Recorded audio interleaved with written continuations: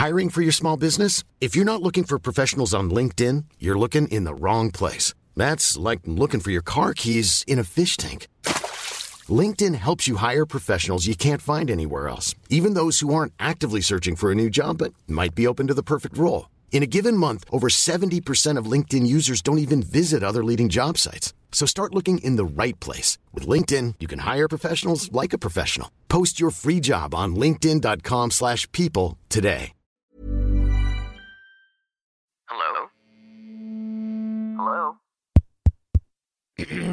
Podcast Network Asia. Stand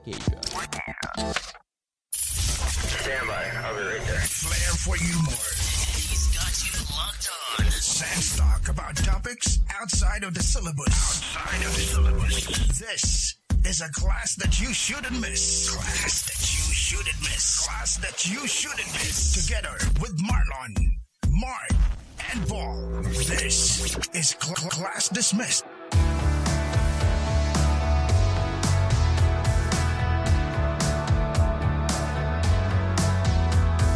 Alam nyo mga classmates, I love how the digital age has made information easily accessible. Ngayon kasi, we can all learn so much within the comforts of our own home, kahit pang-ACADS pa yan or for your personal hobbies. Tama yan, paring Lon, no? Alam nyo rin ba mga classmate, with Globe Prepaid's Go Plus 99 Go Learn, you can continue your learning journey with more ease. With 99 pesos lang, you can have 16 gig of data that you can use to access educational sites tulad ng YouTube Learning, Udemy, Google Suite, Edukasyon, and Canva. Now, on top of that pa, you also have unlimited text to all networks. Alright, so yung Go Plus 99 pala with Go Learn, you can get a total of 16 gig of data in total. Yung 8 gig doon is for the sites that you need to do something. And yung natitirang 8 gig naman is for the apps that you love. You also get unlimited text to all networks, which is valid for 7 days. Para makapag-register, just grab your mobile phones and head on to their Globe One app, GCash, or simply dial *143# on your phone. Break free and own yourself as you study with Globe Prepaid.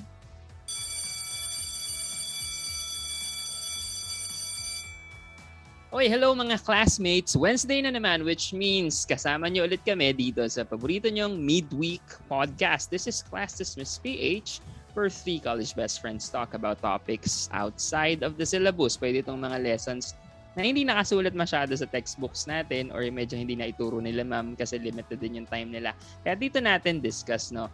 Yung attendance natin is a must. Pwedeng malate pero bawal yung absent. At para hindi kayo ma-absent, make sure that you follow us on Spotify. It's Class Dismiss PH para mabalikan nyo rin yung mga lessons na baka hindi nyo pa natutunton. I-review nyo na. And speaking of episodes, mga pre, no, familiar ba kayo sa latest chika natin dyan sa series na Pine Gap, ano, na recently daw ay yung dalawa sa mga episodes nito ay tinake down ng isang sikat na streaming site dahil sa pagpapakita ng show na yon ng mapa na kasama yung controversial 9-dash line ng China. Sa mga hindi pamilyar dito sa 9-dash line na ito, yun yung imaginary line na hugis U, letter U, na nagpapakita ng boundary or hangganan ng teritoryo ng China sa may South China Sea. At kung titingnan, halos sakupin na ng linyang ito yung buong bahagi na yon at dumaan din ito sa Exclusive Economic Zone o yung EEZ ng Pilipinas. Actually, kinontes ito ng Pilipinas sa Court of Arbitration noong 2016 at nanalo tayo doon. At yun nga yung kilala sa tawag na Hague ruling sa the Netherlands, kung saan in-invalidate ng arbitral rule court yung territorial claim ng China. I think yung Pine Gap was tama ba? Australian TV show? Am I right? Oh, Australian na show daw to. Okay, gotcha. I think it became something big pa din kasi dito sa atin, 'di ba? Medyo medyo touchy tayo sa topic na territorial claims doon sa southern part of the of our country, 'di ba?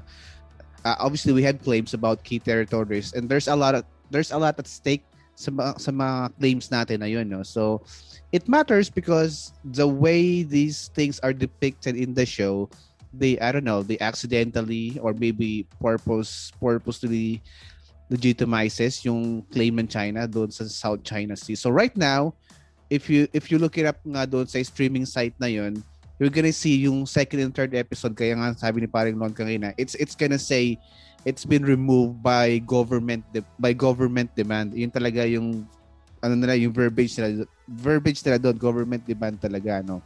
Pero kung babalikan natin, hindi naman ito yung first na show per se na ban sa Pilipinas because of a related reason, no. In 2019, yung animated movie na Abominable, naban din siya dito sa Pilipinas kasi pinakita din doon yung controversial na 9-9.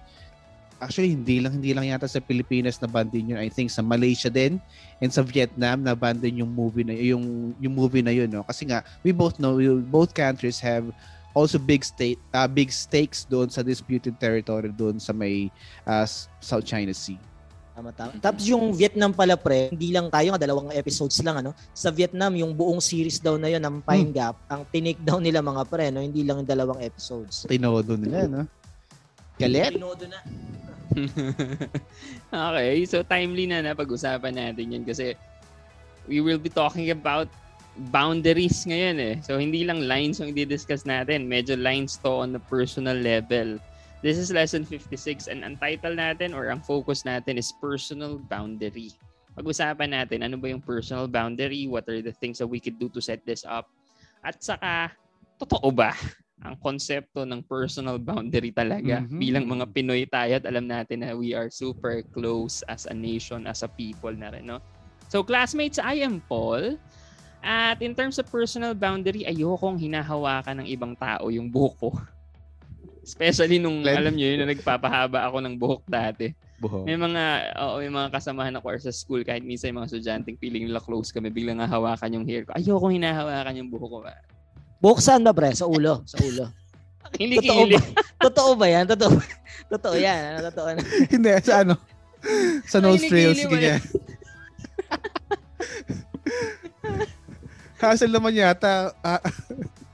Hahawakan ng mga estudyante mo yung kilikili mo. Hindi, sa buhok sa ulo, syempre. Saan pa ba? Any personal reason kung bakit ayaw mo hahawakan yung buhok mo?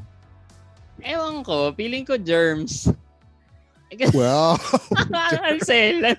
Ang selang ko. Wow. Hindi lang ako komportable pre na ano. Alam mo yun, parang bakit mo hahawakan yung buhok ng iba? Like, mas malaking tanong para sa akin is why would you touch somebody else's hair?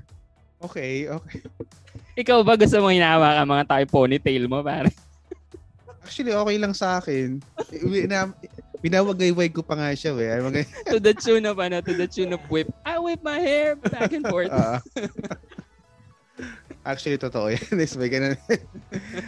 Ayun, speaking of personal boundary, my name is Mark. Ayoko naman ginagawa sa akin is yung mga information is withhold sa akin o hindi sinasabi sa akin. Sometimes kasi it could be about work, it could be about family, it could be about friends. Medyo kasi parang mahirap kapag ikaw yung huling nakakaalam, especially yung mga bagay na dapat alam mo pero hindi sinasabi sa'yo. Especially, di ba, about work. If you say something about work, you have the primary ownership of this, of this project, of this effort. Tapos, siyempre tayo bilang kino-consider natin lahat ng bagay sa ating decision-making process. Tapos may mga bagay pala tayo na hindi alam pero dapat tayo yung unang nakaalam pero hindi natin nalaman. So hindi natin na-consider yun sa decision-making process natin. Tapos along the way medyo nagkamali tayo ng decision because we don't know about this type of information. Ayoko nangyayari sa akin yun kasi it shows na it kind of shows incompetence on my end. Unfortunately, since ako yung primary owner doon sa say project or effort na yun, parang it stops with me. Parang alam mo yun, since ako yung primary owner, ako yung liable sa mga bagay-bagay. Kaso nga lang, it's hindi ko naman fault kung di nasabi sa akin yung information. Kaso nga lang, you would take responsibility on it. It sucks lang na you are the last person to know when you have the right to know. So, yun yung isa sa mga bagay na pinakaayaw ko. Hindi ka niniwala pre sa sa kasabihang ignorance is bliss? What Gusto ko you nga don't sana know ganun. won't hurt you. Yan. Won't hurt you. So, it hurts you eh. Parang, it hurts you kasi parang output mo yan sa work, output mo yan sa trabaho. Pero, Di ba ayan. sabi pa, pre, life is painless for the brainless.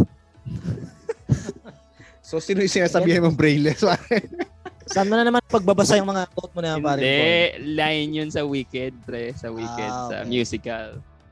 Okay, this is Marlon. At ayoko yung pinapakialaman yung mga documents ko, lalo yung mga school-related documents, yung mga lecture notes, mga books, kasi mahirap. Ayoko nung pagkailangan, hindi ko makita kasi nawala doon sa lalagyan ko talaga sa lugar kung saan ko siya nilalagay. So nung naging mag-asawa kami ni Jack, kahit na yon lahat ng gamit ko, mga damit, inaayos niya yon. Pero pag mga lecture notes, mga books sa school, ako lang yung nag-aayos nun. Kasi nga, para alam ko kung saan ko hahanapin pag kailangan. Kahit makalat, pre. Ay, oo, pre. Mas makalat, mas maganda. Kanino mo naman narinig yan? Kaninong pilosopo mo naman narinig yung makalat na makalat na table? Kay Ninong Albert Einstein yun, pre. Sabi niya, Ninong okay lang Albert yung magulo Einstein. magulo yung mga table, mga workstation. Kasi Mhm. daw yun yung minsan may pumansin kay Einstein kasi magulo nga yung table niya sa school. Sabi nung isang colleague niya, hindi mo ba alam na yung table reflection niya ng isip ng tao? Yung magulo, no? Sabi ni Einstein, okay lang yung magulo yung sa akin. Yung sa'yo walang laman yung table mo. Reflection din ng utak mo, parang gano'n. Grabe naman si Ninong mo. Sakit naman magsalita. Oo, masakit Sino? siya magsalita, pare. Ganun niya, masakit magsalita. Huwag ganun, pre. Meron Wag tayo ganun, kasing... meron tayo nakilala dati, Mark, magulo rin yung table eh. Sinabi rin niya yung sinabi ni Einstein, pare. Kaso ang reply naman nung sinabihin niya, kaya pala may daga, kinakain yung Cheetos na nakalaglag. Hindi kasi ang problema, yung kaibigan ni Einstein, pakialamero table ng table yan table ng may table yan. Kanya-kanya. Kanya-kanyang style. Baka naman Whatever yung table works. baka naman yung table ni Einstein, yung mga kalat alam mo yun, sumusobra na sa boundary ng table niya. Hindi ba kaya gano'n? Kaya nagre-reklamo na may boundary. Yung kanya lang naman ang kinakalatan niya. Okay. Kaya mahalaga na isipin natin lagi yung boundary. And are we stepping on other person's boundary? Ito yung pag-uusapan natin for this episode.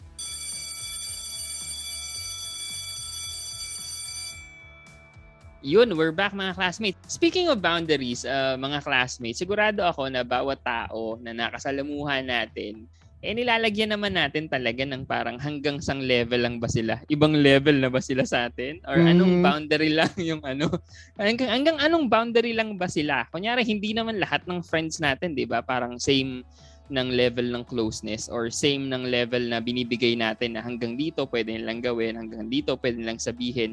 Talaga nakadepende sa connection ng bawat isa sa atin with our personal relationships, di ba? Yeah, agreed. Iba-iba yung boundaries na sineset natin.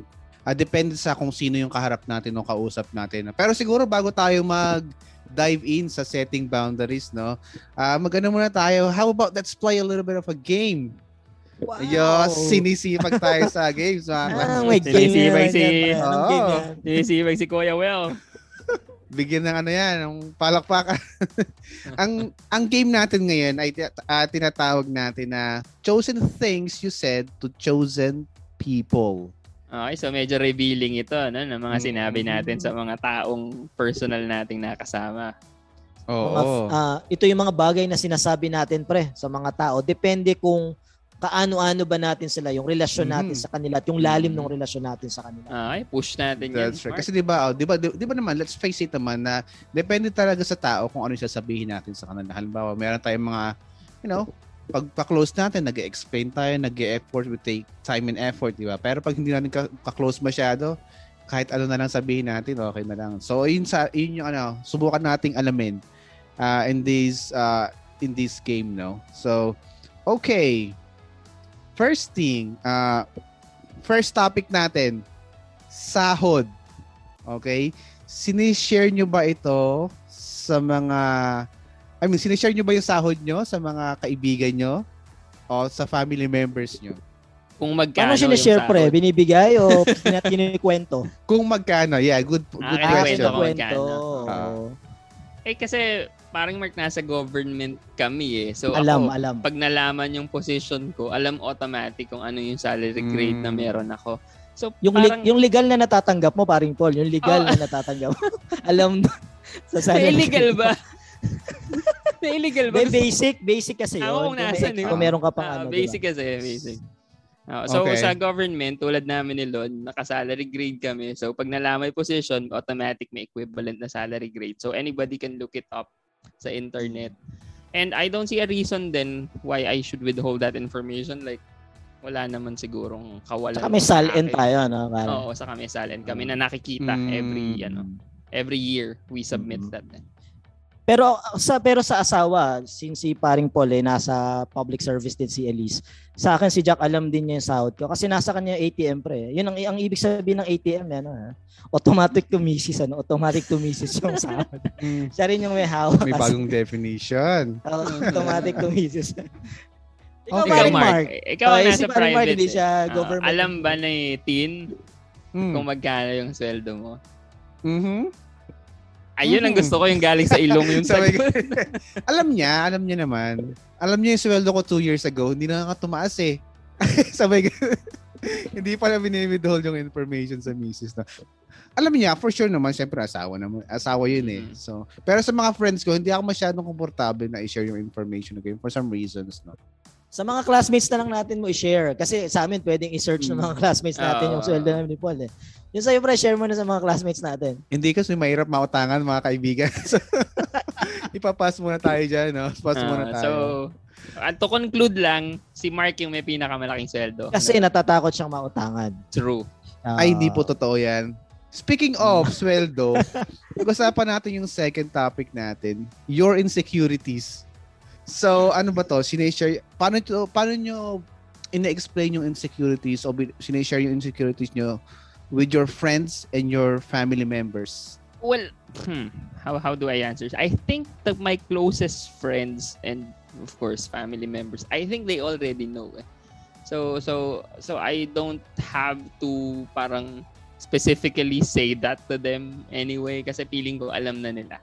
So the people who parang who needs to know, they do know. So ganun yung stand ko pagdating sa.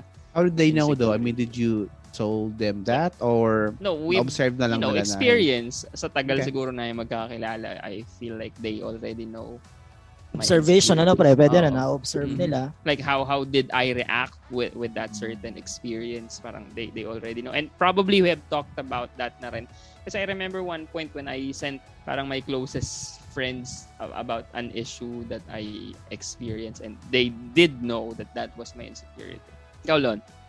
Ako siguro yung insecurities, i-share mo lang yan sa mga taong you feel comfortable with and secured, di ba? Sa mga, yun, siguro sa partner lang, sa asawa. Tapos sabi nga ni paring Paul, sa mga close friends mo talaga, sa innermost circle mo. Kasi minsan na-share mo rin yun sa kanila, no? Minsan dala ng spirit ng alak ha, pag nagkakainuman kayo. Makukwento mo na rin yun. Tsaka sa tagal na natin magkakasama rin. Alam na natin kilala na natin yung isa't isa. Kaya alam na rin natin more or less yung mga insecurities natin.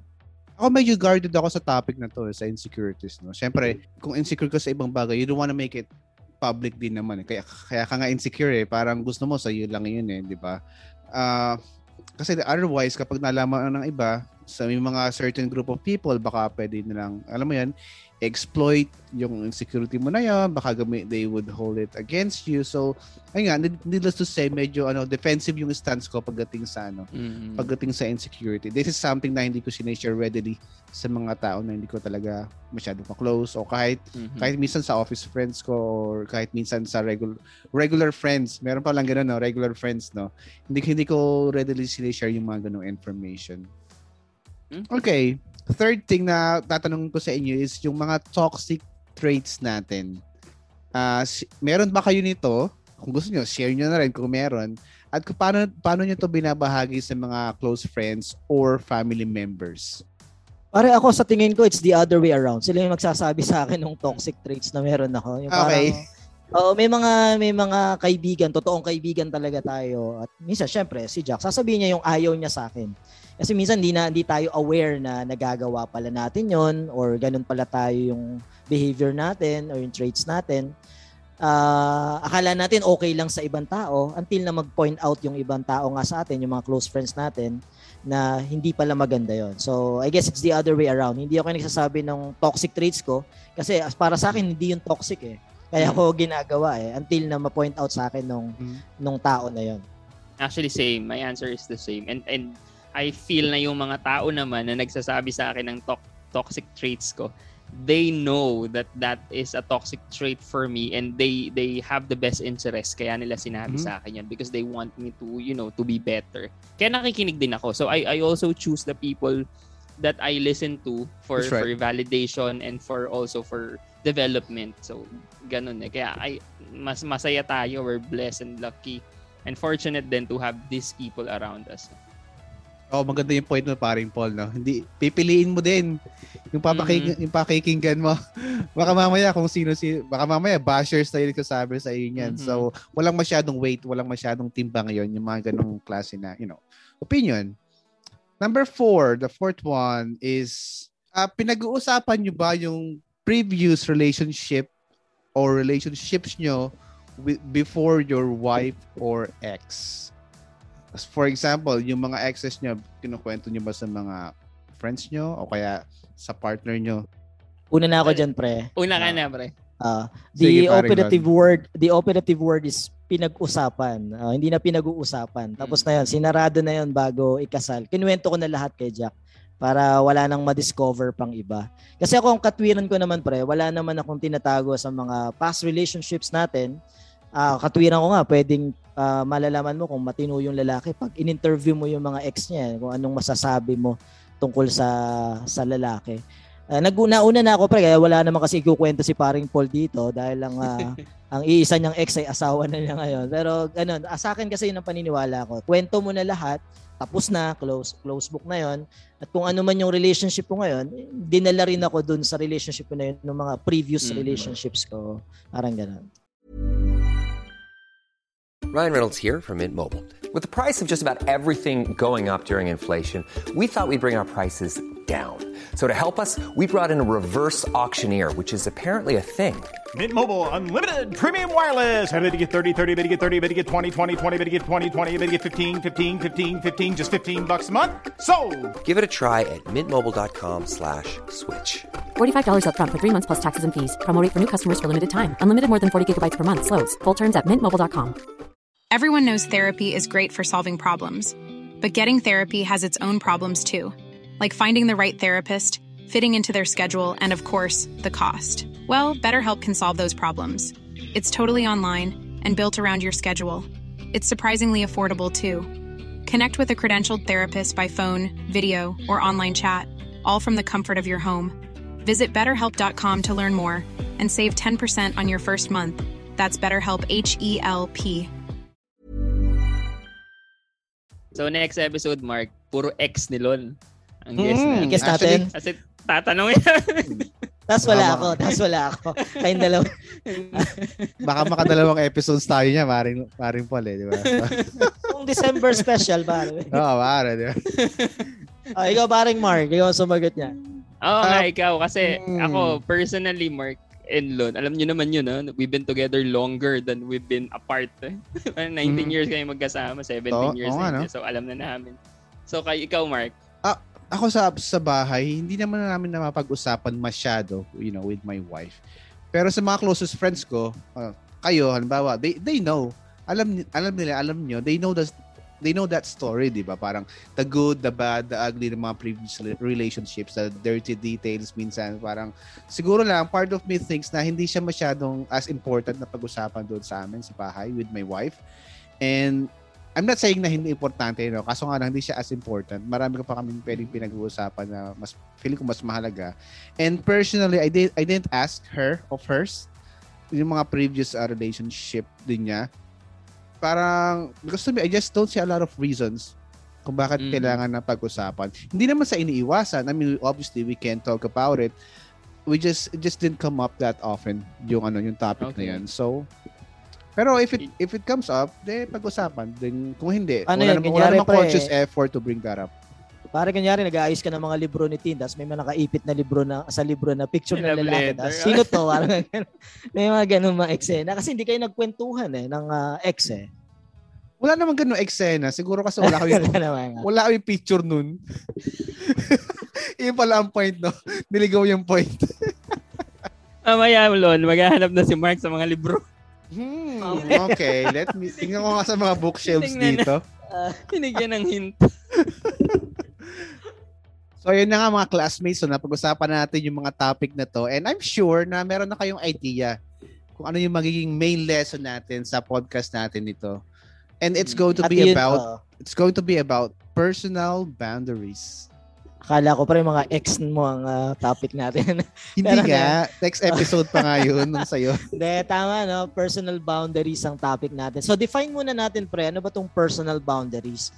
Sabi ni Hey Sujo, a licensed therapist, sabi niya, ang word na boundary daw is related sa sports. Di ba? Sa sports, may mga player, may action, may ball, etc. At yun din, yung mga ito rin daw ay nako-contain o nasa loob ng isang field or court. So hiramin ko rin yung sinabi niya, the idea is to place people somewhere, di ba sa basketball, halimbawa, yung sa loob ng court yung mga players, nandun yung, tapos may line, di ba, may line. So nandun naman sa out of the line yung coach, yung officials, tsaka yung mga players na nakabangko, hindi pa naglalaro. So sa likod nun yung mga audience, kumbaga, piling tao lang yung allowed na pumasok doon sa bawat area. Bawat tao doon sa arena may kanya-kanyang pwesto. So, kapag sinabing personal boundary daw, hindi pwedeng basta-basta pumasok yung hindi ka naman player, papasok ka sa loob ng court, o hindi ka naman coach, ay nandun ka sa immediately after the line.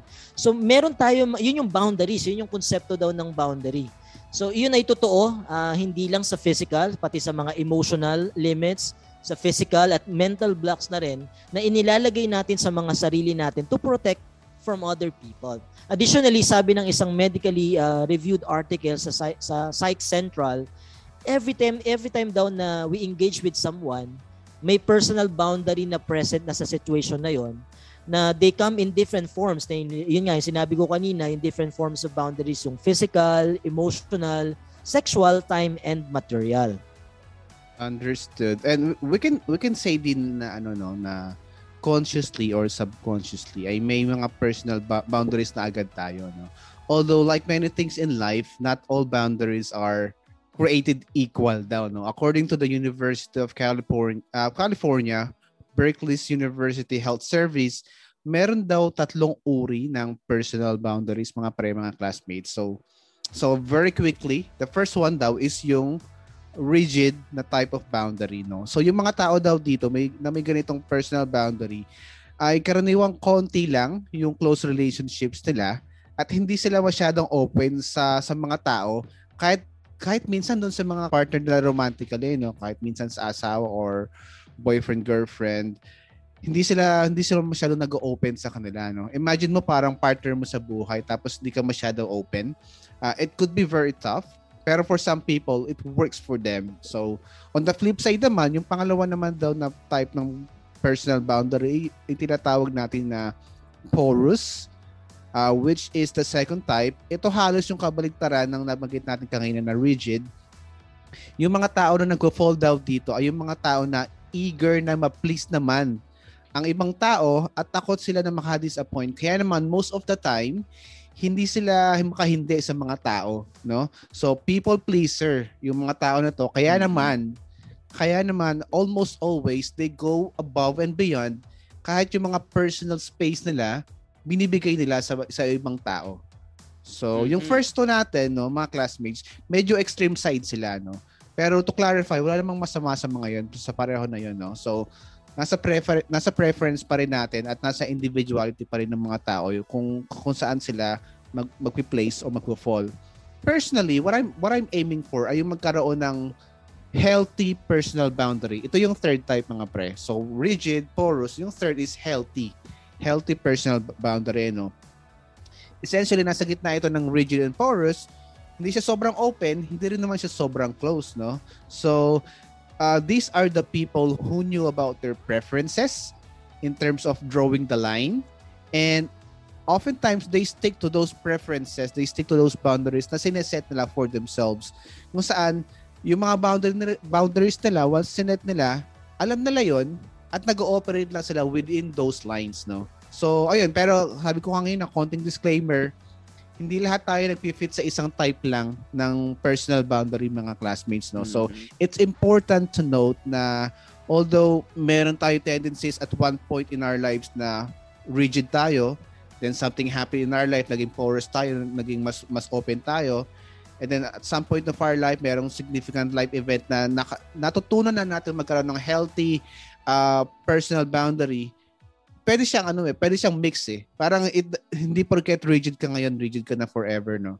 So it could change depende doon sa many different factors, sa mga life events, life situations, life settings, and even culture na kinabibilangan mo at one point of your life. Actually, lesson ko yan last week sa klase eh. Yung personality traits are not fixed. Therefore, we can always tell people how we feel, and we could always convince them to believe our side or to take our side kasi nga personalities aren't fixed. We behave differently towards different people. Yung si Mark, medyo technical yung mga binigay na rigid, porous, saka yung healthy. Sa Pinoy, minsan ano lang yan eh. Yung isnabera, diba, pakialamera. Pakialamera, yung mga lahat na lang pinansin. Tapos yung isa, yung parang marunong makisama. Yung parang yung healthy. Ano. Diba? Yung pala yan. Diba, nahirapan pa ako mag-explain. Pero talaga naman, di ba, may mga times na hindi tayo makakaiwas sa mga taong hindi alam kung hanggang saan lang ba yung dapat nilang puntahan in terms of personal boundary. Agree ko dyan, paring Paul, no? Kasi nga, we cannot control naman kung sino ba yung pwedeng manghimasok talaga sa buhay natin. Ano? Sabi nga, mangialam sa mga nangyayari sa buhay natin. Agree, tama ka dyan, paring Lon. But I think ang kaya nang natin i-control sa ngayon ay kung paano natin i-set yung boundaries na to at kung paano natin mapapangatawanan yung mga boundaries na yun, no? So, hindi natin makakontrol kung paano sila magre-react sa mga boundaries natin, pero makakontrol natin kung paano tayo magre-react sa kanila. Tama yun, no, pre. Sabi nga ni Rachel Goss, parang mahalaga daw na magtanong tayo ng 3 question na to sa sarili natin with dealing with someone who doesn't respect our personal boundaries. The first one na sinabi ni Miss Rachel Goss is, what time limit do you want to set? What works best for you? So sa case na to, pinag-uusapan yung time, no? Siguro, it's important daw that we set a time kung hanggang saan mo lang gustong ibigay or hanggang saang oras lang, gaano kadaming oras lang yung willing kang ibigay sa mga taong ito, whether personal or kahit sa phone. Kasi when we set that time daw with them, parang we tell them, maybe explicitly or sometimes implicitly rin, yung huwag kang mag-reply, no, parang implicit yan eh, na parang you have to respect my time. Okay? Kasi hindi lang naman umiikot. Marami rin tayong identities, di ba? If our personalities aren't fixed, our identities also isn't just one. We have multiple identities. So when we set a time for people, whether personal or kahit sa phone, sa virtual, parang we put a boundary to them that, okay, this is my time, so please respect that. Ganda nun. Para siguro doon naka-angkla yung konsepto natin ng me time, ano, yung oras mo para sa sarili mo. Kasi hawak mo naman yun eh, kung saan mo i-spend talaga yung oras mo, sino paglalaanan mo ng oras. Dahil alam natin na hindi naman lahat ng tao ay deserve ng oras natin. Hindi naman sulit yung oras na. May mga toxic talaga na tao na hindi natin paglalaanan ng oras. Kasi nga, sa halip na maging masaya ka sa oras na yun, lalo ka pang lulungkot eh. No? Parang gano'n. So, kumbaga paring Lon, parang ano siya, parang ikaw na yung mag-a-adjust. Ikaw na yung bahalang mag-decide sa sarili mo. Parang gano'n, no? Yes. Even worth of your time and effort and stress, di ba? Tama ba? Tama ba yung interpretation natin? True naman. You set the time nga kasi. Parang you put that boundary. Okay, hanggang dito lang po yung usapan. Imaginein mo, Mark, kunyari nasa family vacation kayo. No? Tapos, you have to reply pa to these people. Parang ikaw na mismo ay sarili mo yung nag-break ng boundary na yon. Nope. Diba? Vacation ako, Diba? Wala talaga yan. Off the grid. Ayan. So that's the first one, no? Set the time. How much time are you willing to give and share to these people? The second one is, how much of your space are you willing to share? Okay, so dito din, ikaw din yung iiwas. Kailan mo ba sila gustong makasama? Or gaano kadalas, gaano katagal mo ba sila gustong makasama? So dito, parang we need to learn how to say no to other people. Kasi di ba, most of us nahihirapan talaga na tumanggi. Kasi we don't want the other person to lose face. Di ba? Yun yung kasabihan na napahiya yung sa mukha, no? So I think we should really know ourselves, di ba? So that we can say no to these people. Kasi pag kinilala natin sarili natin, we learn how to respect our space, ourselves, so we could say no to other people. At bahagi pre nung know yourself, no? Alam mo yung yung katawan mo, alam mo yung alin yung sa iyo, alin yung sa bahay mo, sa space mo. At dapat alam mo na hindi lahat ay pwedeng pumasok o humawak ng mga bagay na sa iyo. Kasi sa iyo yun di ba? Parang decision mo kung kanino mo i-share yung mga bagay na sa iyo. Decision mo kung sino yung papapasukin mo sa space na yon na pag-aari mo. Kasi syempre alam natin hindi lahat ng pumapasok sa space natin puro positive yung dinadala. Minsan marami din silang dalang negativity. So I can subscribe to that idea mga pare. So you gotta take care of yourself muna, no? If these people bring a lot of negativity and stress, I'm not even gonna touch that. I'm not even gonna bother, no? So I'm gonna try to make it work sa mga tao na to na that brings negativity to you. But if it's not even worth it, siguro bye-bye muna. I mean, you're not allowed in my space talaga. Okay, tuloy tayo. So the third one, pwede natin itanong sa sarili natin in terms of setting personal boundaries is, the first one is time, the second one is space. The third one is, how much mental and emotional energy are you willing to invest? So dapat malinaw sa atin kung hanggang saan at hanggang kailan lang sila bibigyan ng energy. Yung vibes kasi hawa-hawa yan So, di ba? So hanggang saan ba na energy yung ibibigay mo? Yung effort hanggang saan yung ibibigay mo para sa mga tao? Di ba dapat more energy, mas happy, ganyan? Di ba pre? Sa vitamins yun, pre, no? Vitamins ba yan? Vitamins. Pero sa relationship, pre, kasi medyo toxic na rin. Parang vampire. Alam mo yung vampire, yung nanghihigop ng energy. Sa halip na makapagbigay ng energy at dagdag saya sa buhay mo at meaningful relationship, parang sila nanghihigop ng lakas at energy sa relasyon nyo. Dahil nga ang dala nila, puro problema. Hindi natin sinasabing wag tayong makinig, not to lend our ears sa mga problema ng kaibigan. Pero relationship yan give and take. Hindi pwedeng ikaw ang tagasalo ng lahat ng problema ng kaibigan mo to the point na parang, yun nga, yung nade-drain ka na, yung emotional and mental energy mo dahil sumusobra na sila. Yun yung word natin doon, no? Sumusobra na sila. Nagbibigay tayo ng advice, di naman sinusunod, tapos ganun pa rin uli. So, kailangan din natin consider gaano ba ang energy or efforts or time, bukod sa time, yung efforts at attention. Attention siguro to, no? Attention na ibibigay ko sa tao na to, tsaka sa relasyon ko sa taong ito. Actually, nabagin ni paring Lon kanina yung mga friends natin minsan na na nag-share sa'yo, tapos nag-share ng problema sa'yo, tapos siyempre pinagtutuunan din natin ng pansin yung mga ganun, di ba? Siyempre, as friends, ganun tayo That's what friends are for, di ba? Kung kailangan mo kung kailangan ng kaibigan mo, maglalaan ka talaga ng time. Kaso nga lang, minsan talaga, ako personally na-experience ko na to before. I had a friend, I'd say na, we're close, we're okay. Alam mo yun, madalas magkasama kami sa lakad. Kapag family event, meron sila, nandoon ako.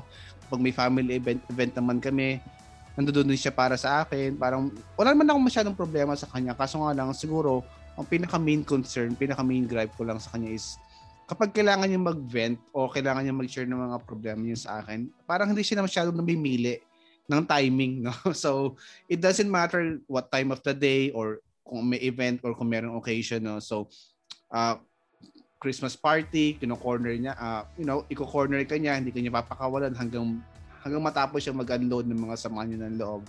Minsan kahit birthday ko parang, birthday ko na to, parang hindi mo ba ako mapapatawad, parang space ko naman to, parang event ko naman to, baka pwedeng mag-happy man lang ako for just for this day. Pero wala, minsan talaga, hindi niya siguro he can't help himself, kailangan niya talaga mapagsabihan ng mga, kung ano yung kailangan niyang sabihin. Kaso nga lang, initially okay naman, kasi syempre, di ba, as a friend, ganun tayo, you wanna be able to be there for your friend, you wanna be able to lend your ears, you want to be able to give some hopefully sound advice. Kaso nga lang, talaga nakakaubos talaga ng energy talaga, no? Tapos, syempre, minsan yung mga pinagkasabihan natin ng mga problema, meron din silang mga personal issues.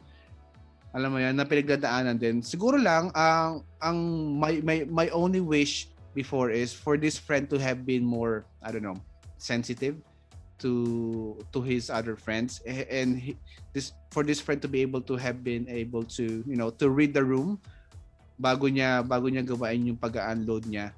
Tapos siguro ako personally, when I was younger, I wish I had the courage to tell this friend na, hey, I love you as a friend, kaso lang, but you just gotta have to learn to be more, more sensitive, you just gotta have to learn to read the room per se. Yun nga. So ayun, kasi talaga minsan nakakaubos talaga ng energy. Friends pa kayo? Head ang ating tense, pare. Nakasama mo na ba siya sa Baguio as a friend? Hindi ba? Nagkape naman kami as a friend. So. Okay. Yun.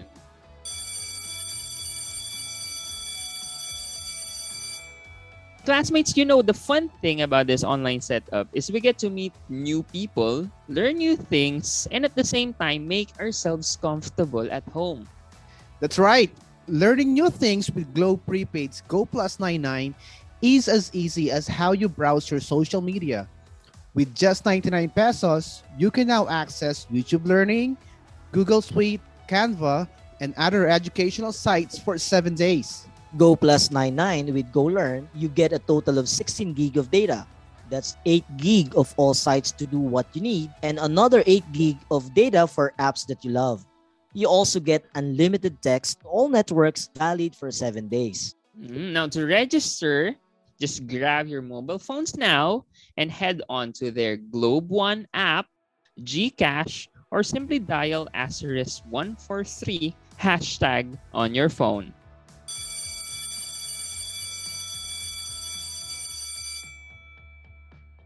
At para dagdagan pa yung impormasyon natin about sa topic natin for this week sa ating podcast, ay sasamahan tayo mga pre ng isang resource person to explain further this personal boundaries topic. Let's all welcome Ms. Darla May Y. Naval, a registered psychometrician. Hi, Ms. Darla. Hello. Hi, hello. Can you give us some backgrounds about yourself, ma'am, para mas makilala ka ng mga classmates natin? Yes. Hi, classmates. So, I'm Darla May Naval, 26 years old. I'm currently working in Marina or Maritime Industry Authority. I am a graduate of BS Psychology from the National Teachers College. So, I'm, as you said nga, I'm a registered psychometrician. So, hello po. Yun. Hello. Quick question, no?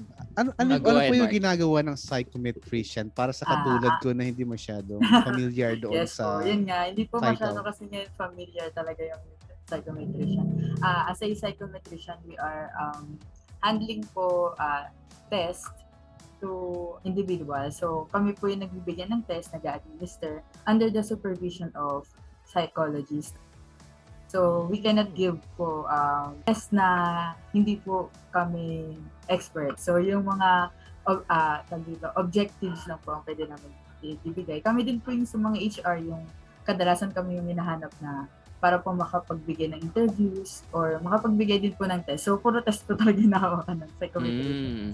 Sa human resource talaga ang mga Yes, psychometrician, ano ma'am. Yes, Pero kayo gumagawa rin ba kayo ng exams? Kasi alam ko Yes, nag-administer nga kayo. Yes, Okay. Pwede kaming gumawa, sir. Then, ipapacheck din po namin yun. Okay.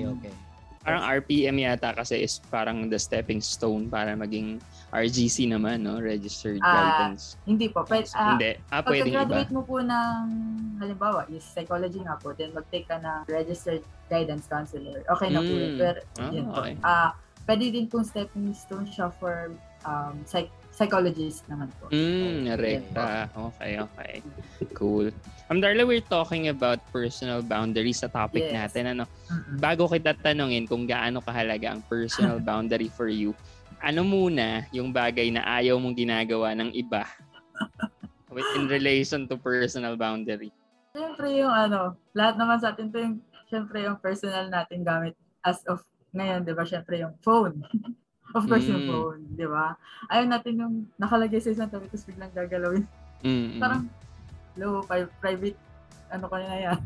Private ko ng space yan. Parang bakit pinapakailan ko? Kahit ka mag-anak mo, ma'am, kunyari, bayaw mo, parang Mark. Kahit boyfriend. Pag bayaw mo. Kahit boyfriend ko. Ayaw mo. Hindi naman sa ayaw, pero syempre, kailangan may consent. Syempre, ang pangit naman kung wala. Kahit naman sino sa atin. Gusto natin may consent. Sige po. Pakibati po yung boyfriend niyo, ma'am, para malaman niya na... Yun nga po, sabi na nga, shoutout ko siya. Ayaw niyong pag-aamin.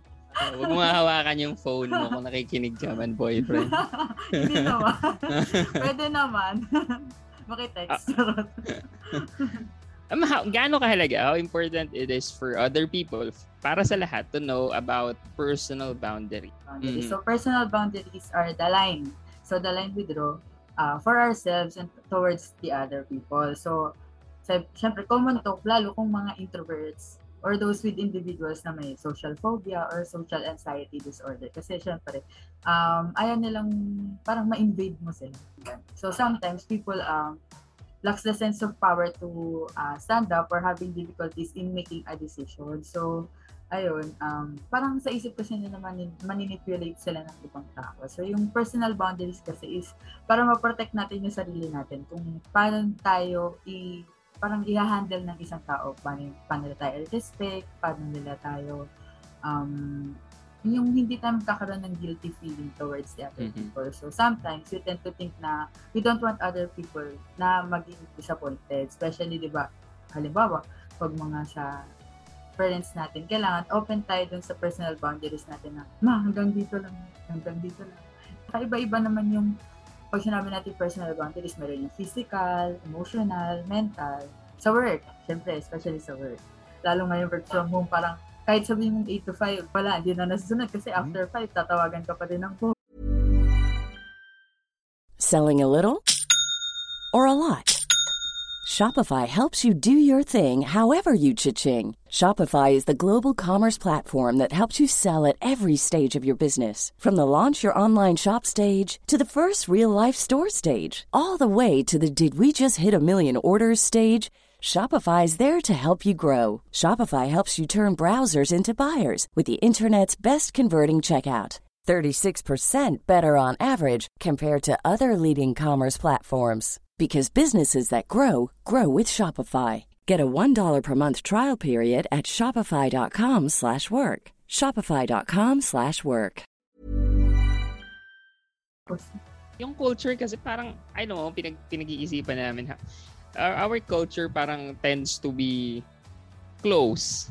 Minsan nga na feeling close na lang, 'di ba? Minsan yes.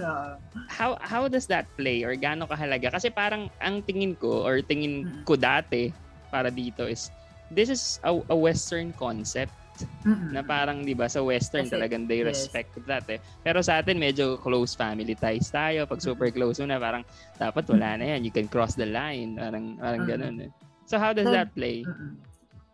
Sa tingin ko kasi kahit na we are engaging with other people na sobrang close natin, dapat meron tayong mga basic parang guidelines. So we have to communicate with them. Parang syempre yun na nga, super open na nga kayo, super close na kayo. Dapat alam nila kung hanggang saan lang yung boundary nila. As we grow older, magkakaroon tayo ng sarili na nating decisions in life. Katulad yan, halimbawa sa family. Syempre kaya nga tayo humihiwalay. Di ba pag magkakaroon na tayo ng sarili nating space. Kasi nga, gusto natin magkaroon tayo ng sariling boundary and magkaroon tayo ng sariling decision sa buhay natin na hindi na tayo kinokontrol ng ibang tao. Kanina napag-usapan namin, Miss Darla, yung types ng personal boundaries. No? Merong rigid, wherein medyo mahigpit hindi ka masyadong nag-open sa ibang tao. Meron mang porous, wherein kabaligtaran ng rigid, parang kang karinderyang bukas open book sa lahat ng gustong kumain. Oo. Yung pangatlo naman na type is yung healthy personal boundary, ano yung kahalagahan na magkaroon tayo ng healthy personal boundaries na tinatawag? Setting up personal boundaries is important, syempre, kasi yun nga, as I said earlier, nagkakaroon tayo ng basic guidelines. Yun nga, kung open ka naman sa lahat, anytime pwede silang pumunta sa bahay mo without informing you. So, paano kung halimbawa may ginagawa ka ng importante din? So, parang ma-invalidate yung, yung privacy mo, kumbaga, na kung kailan nila gustong pumunta sa'yo, okay lang, gano'n. Kasi when you say personal boundaries, it would fall to physical, yun nga sinabi ko, physical, emotional, mental, verbal, syempre sexual, material, time, and also with work na. Magkakaroon kasi ng discomfort. Hindi mo kinommunicate sa kanila yung mga boundaries na gusto mong iset. Importance of a healthy boundaries is to have a space and time for yourself and to learn about yourself and to navigate our life. Hindi lang personal, syempre, yung interpersonal na hindi naman sila yung mapapastos na, ay, parang nag-iba na si ano. Di ba, syempre, pag nagkaroon tayo ng setting ng parang sinet kasi natin, pag sinet na natin yung sarili natin boundaries, parang sasabihin sa'yo ng ibang tao na, parang nag-iba ka na, hindi ka nakatulad nun lahat. Dapat we have to respect them para i-respect nila tayo. Magit ni Miss Darla kanina, parang hindi naman lahat, knowledgeable enough doon sa, hindi sila masyadong aware tungkol sa nakakaapak na ba ako comes to sa boundary ng ibang tao, baka mamaya nag-overstep na ako sa linya. Meron ba tayong mga flag na tinatawag para at least maging self-aware mga tayo. Mga red flags. Para at least maging self-aware tayo when it comes to, to maybe starting to invade someone's boundary. Baka kasi minsan nag-start na tayo mag-overstep tapos di pa natin napapansin. So how can we maybe self-check ourselves? Okay. So yun nga, doon nga sa nababanggit ko, we have different settings kasi kumbaga. So physical, halimbawa na lang as of today, syempre, yung iba, parang nasanay na whenever magkikita, shake hands, mag-beso-beso. Syempre, yung iba, nagkakaroon ng uncomfortable feeling. Parang kumbaga ganun. Syempre, titignan mo muna, okay lang kaya sa kanya mag-shake hands kami or mag-beso-beso kami or should I smile muna then say hi, parang ganun. And hinihintayin ko siya magkaroon ng first move kung ano yung kaya niya, ay kung anong gusto niyang gawin. So, sa emotional naman, halimbawa, ito, kasi yung sa family kasi madalas nangyayari ito pag halimbawa nagkaroon ng argument. So, hindi natin ino-open up yung sarili natin kung ano yung gusto natin sabihin. So, yung iba parang, alam mo ba, ganyan na lang yung ginawa. Kumbaga, sa iba siya nag-o-open, hindi siya dun sa mismong tao na gustong kausapin. So, parang nagkakaroon ng kasing dalang kasi hindi mo naman inisip yung nararamdaman ng isang tao. Yun yung sa emotional naman. Then sa mental naman, yung, syempre, parang lagi na lang kayo magkakasama. Siyempre, minsan, we give time to ourselves. Parang nagkakaroon tayo ng me time, kumbaga. Me time naman yun. Yun naman yung personal boundaries na parang, kunyari, magpapaalam mo ka na, parang gusto kong lumabas. Sige, sama ko. Pero parang ang gusto mo naman sabihin, gusto kong lumabas ng ako lang. So, dito, yung pinakamangalanggad naman ngayon sa pandemic, yung sa workplace or work boundaries naman. Kasi di ba yung, alam mo, yung mga boss natin, sabi natin, ang working hours is 8 to 5. Nagkakaroon kasi ng crossing the line. Halimbawa, nagkakaroon ng meeting after office hours. Siyempre, gusto mo naman magpahinga minsan. Lalo pag 1 week or more pa yung, sabihin, pag nag-OT ka na last time, tapos mag-OT ka na naman yun without informing. Parang hindi ka in-inform ganito pala kayo meeting. Kailan mo pala mag-OT, ayun. Tapos magkakaroon tayo ng boundaries, lalo pag work, rest day natin, tapos tatawagan nila tayo. Ayaw mo naman sila bastusin na ayaw mo naman na gusto mo sagutin yung tawag, kaso parang Wala ko, uutusan na naman ako nito. Rest day. Di ba yun yung mga parang tsaka sa time yun. Sa mga pangkaraniwan ng mga empleyado, paano ba natin i-approach yung mga employers natin na, uy, boss, medyo sumosobra tayo sa oras parang ka na po, it's a Sunday and you're calling me. Paano ko ba ito sasabihin kung ako yung employee tapos meron akong ganitong klase na employer? Paano ba yung magandang approach doon? And also, Mark, if I may butt in, I did that once. Tanong na rin natin kay Miss Darla kung may ginawa ko. Kasi my department head was sending me a message at 8 p.m. informing me that we have a meeting and something like that, diba? Sabi ko sa kanya, I'm sorry, ma'am, you know what? Segmental po yung tingin ko sa trabaho. Yung perspective ko sa work is segmental. That means I don't integrate my personal life with my work. So, beyond 5 p.m., unless super crucial yan, hindi po ako magpa-participate. Did I do the right thing? Banking on Mark's question. Yes. Sa tingin ko naman, sir, okay naman as long as respectful yung pagkakasabi mo. Hindi naman yung parang, ano ba yan, ma'am? Ano ba yan, ma'am? Best day ko, bakit naman papatinin mo ko ng ganyan? Tsaka, hindi naman siguro siya disrespectful kung ahead of time sinabi sa inyo na yung parang kumbaga, na-inform po kayo. Yun yung pinakamaganda doon, yung na-inform kayo ahead of time. Kasi magkakaroon kayo ng, parang scheduling kasi yan, di ba, sir? Magkakaroon kayo ng scheduling. Kasi you have your personal life, your work, syempre. Tapos yung pang sarili mo din na oras. Minsan gusto mo din naman mapag-isa, magkaroon ng sariling oras sa sarili mo. Hindi naman sa i-burst out natin. Pero parang makikipag-communicate tayo ng maayos. Ang magandang tanong dyan, Miss Darla, tanong natin yung naging reply ng boss ni Paul. Yun nga. Malalaman mo kung sabi yung pagkakasa. Sabi niya. Yun nga, sir. Respectful naman ang pagkakasabi ko. Ang reply, ano yung segmental? Ay, sorry, Sir Paul. Ano po ba yung segmental? Paka-explain. Go ahead. Napansin ko, 2 beses ginawang example ni Miss Darla yung working beyond 5. May message po ba kayo sa boss niyo, Miss Darla?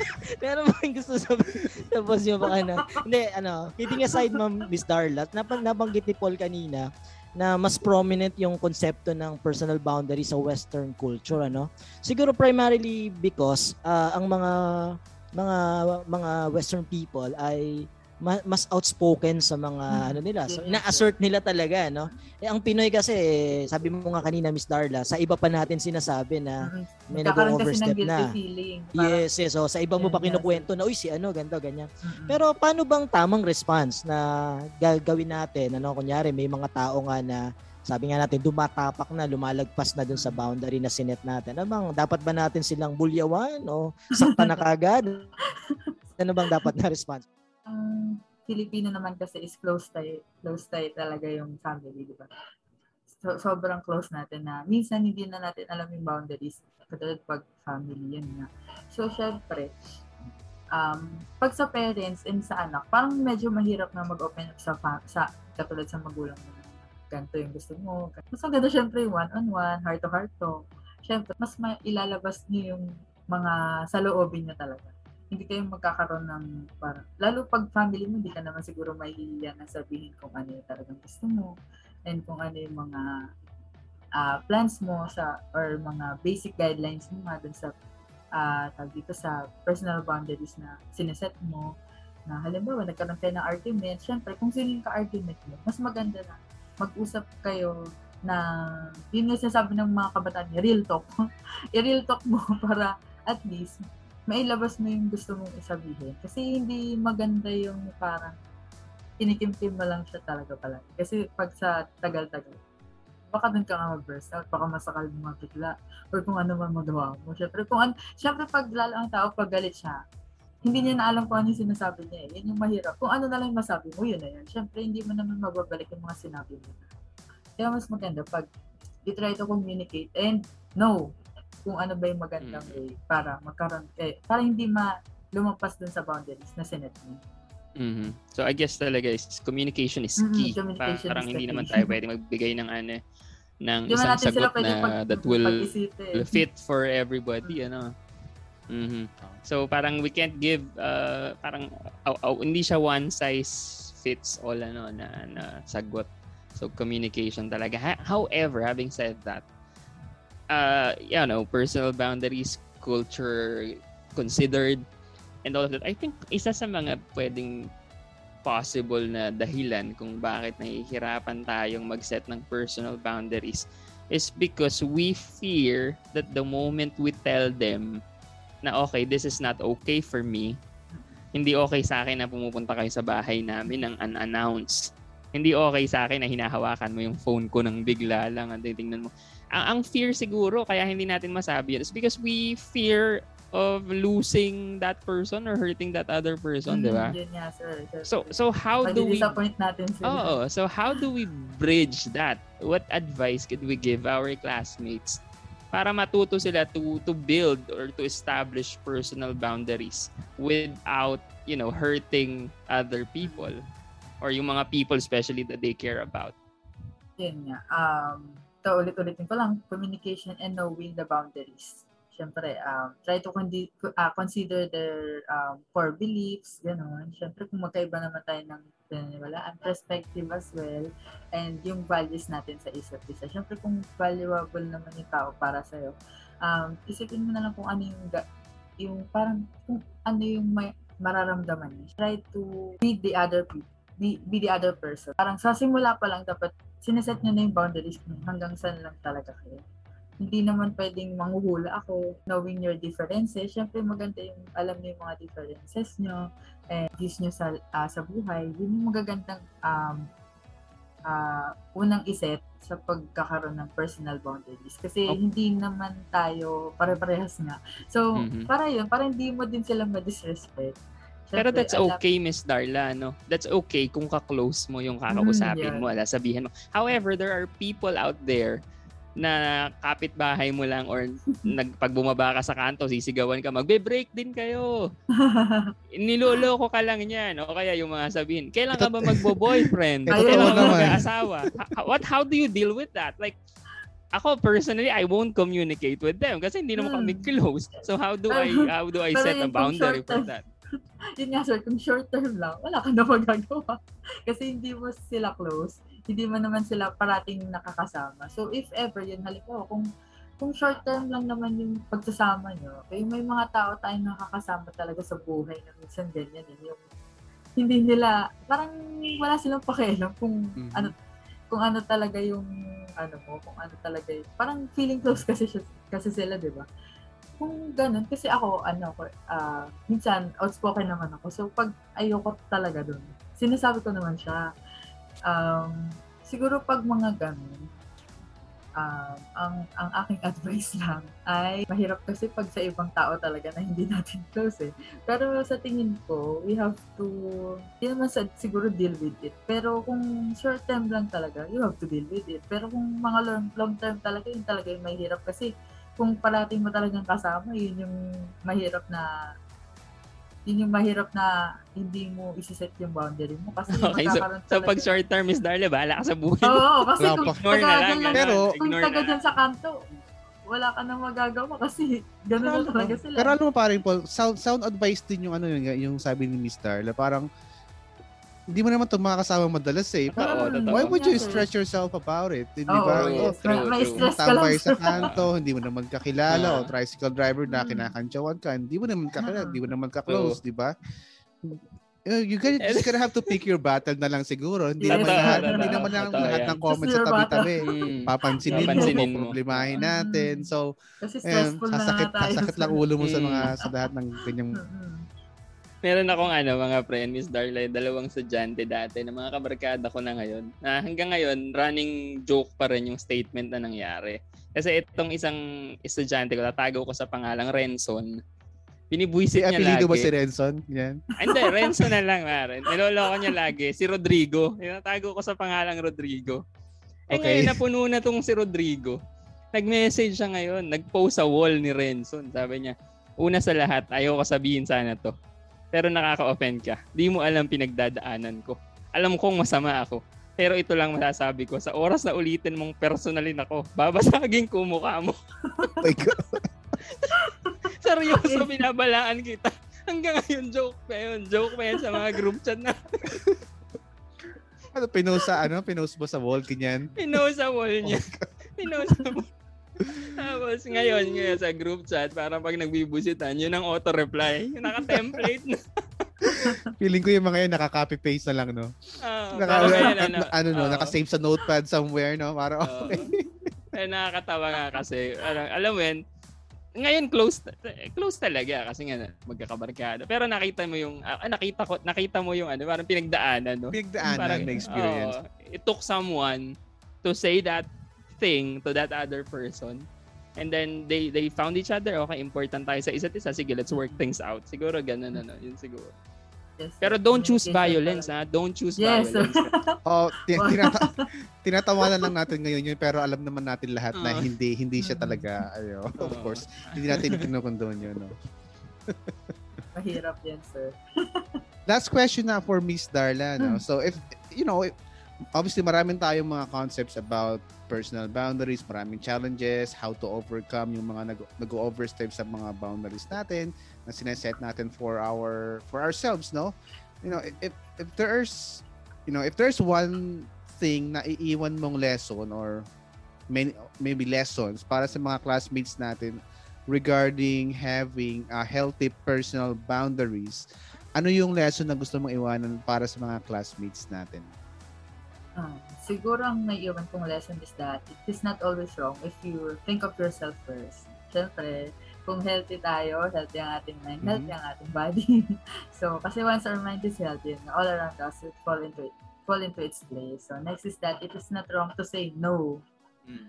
Okay. And make boundaries. And exercise your boundaries. Kasi ito yung magbibigay sa atin ng respect, not just with the people around us, but also to ourselves. So, we must always take care of ourselves. And lastly, it is okay to let your thoughts out. Yun nga, communicate yourself to others. And so that you will be heard. So, communication is the key nga, sabi nga ni Sir Paul. So, it's the key to healthier mind and healthier environment. So, yun ang aking lesson na naiiwan sa ating mga classmates. Communication na pala yung the key. Kala ko PM is the key. Bawal na yun, sir. Kailangan seller yun, pre. PM cents. Di ba ganun niya? So, ayan. Thank you, Miss Darla, sa pagsama namin ngayon linggo. Alam ko madaming natutunan yung mga classmates natin sa discussion, especially sa mga inputs na binigay mo. So, again, maraming salamat, Darla. Thank you, Miss Darla. No? Sana okay kayo ng boss mo, ha? Okay pa rin. Okay. Okay naman po.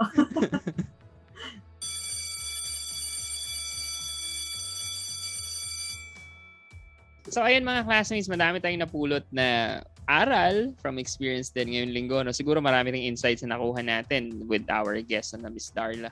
And we're thankful para sa kanya sa pagsama dito sa kwentuhan. So, let's, at this point, let's synthesize. Marlon, what's your takeaway for this lesson? Okay. So, natutunan natin sa episode nito na may mga kwento na hindi para sa lahat. May mga bagay na hindi sinishare sa lahat. And that is setting personal boundaries. It is important for us to protect our ego or our concept of ourselves so that we can enrich other people's relationships. All we have is our time, our space, our mental and emotional energy. So we have to choose wisely to whom, with whom, and to what we spend them. Kasi personal boundary is not being selfish, but to be more of self-aware in order to become a better person for other people. Yun siguro yung summary ko doon. Short but sweet. Ayun, so mga classmates, you know that the interaction doesn't have to end here. You can follow our social media accounts. It's ClassDismissPH, both on Facebook and Instagram. And you can join our ClassDismiss online classroom sa Facebook. So please follow us on Spotify. It's also ClassDismissPH. This is Paul. This is Marlon. This is Mark. In Class Dismissed. Dismissed.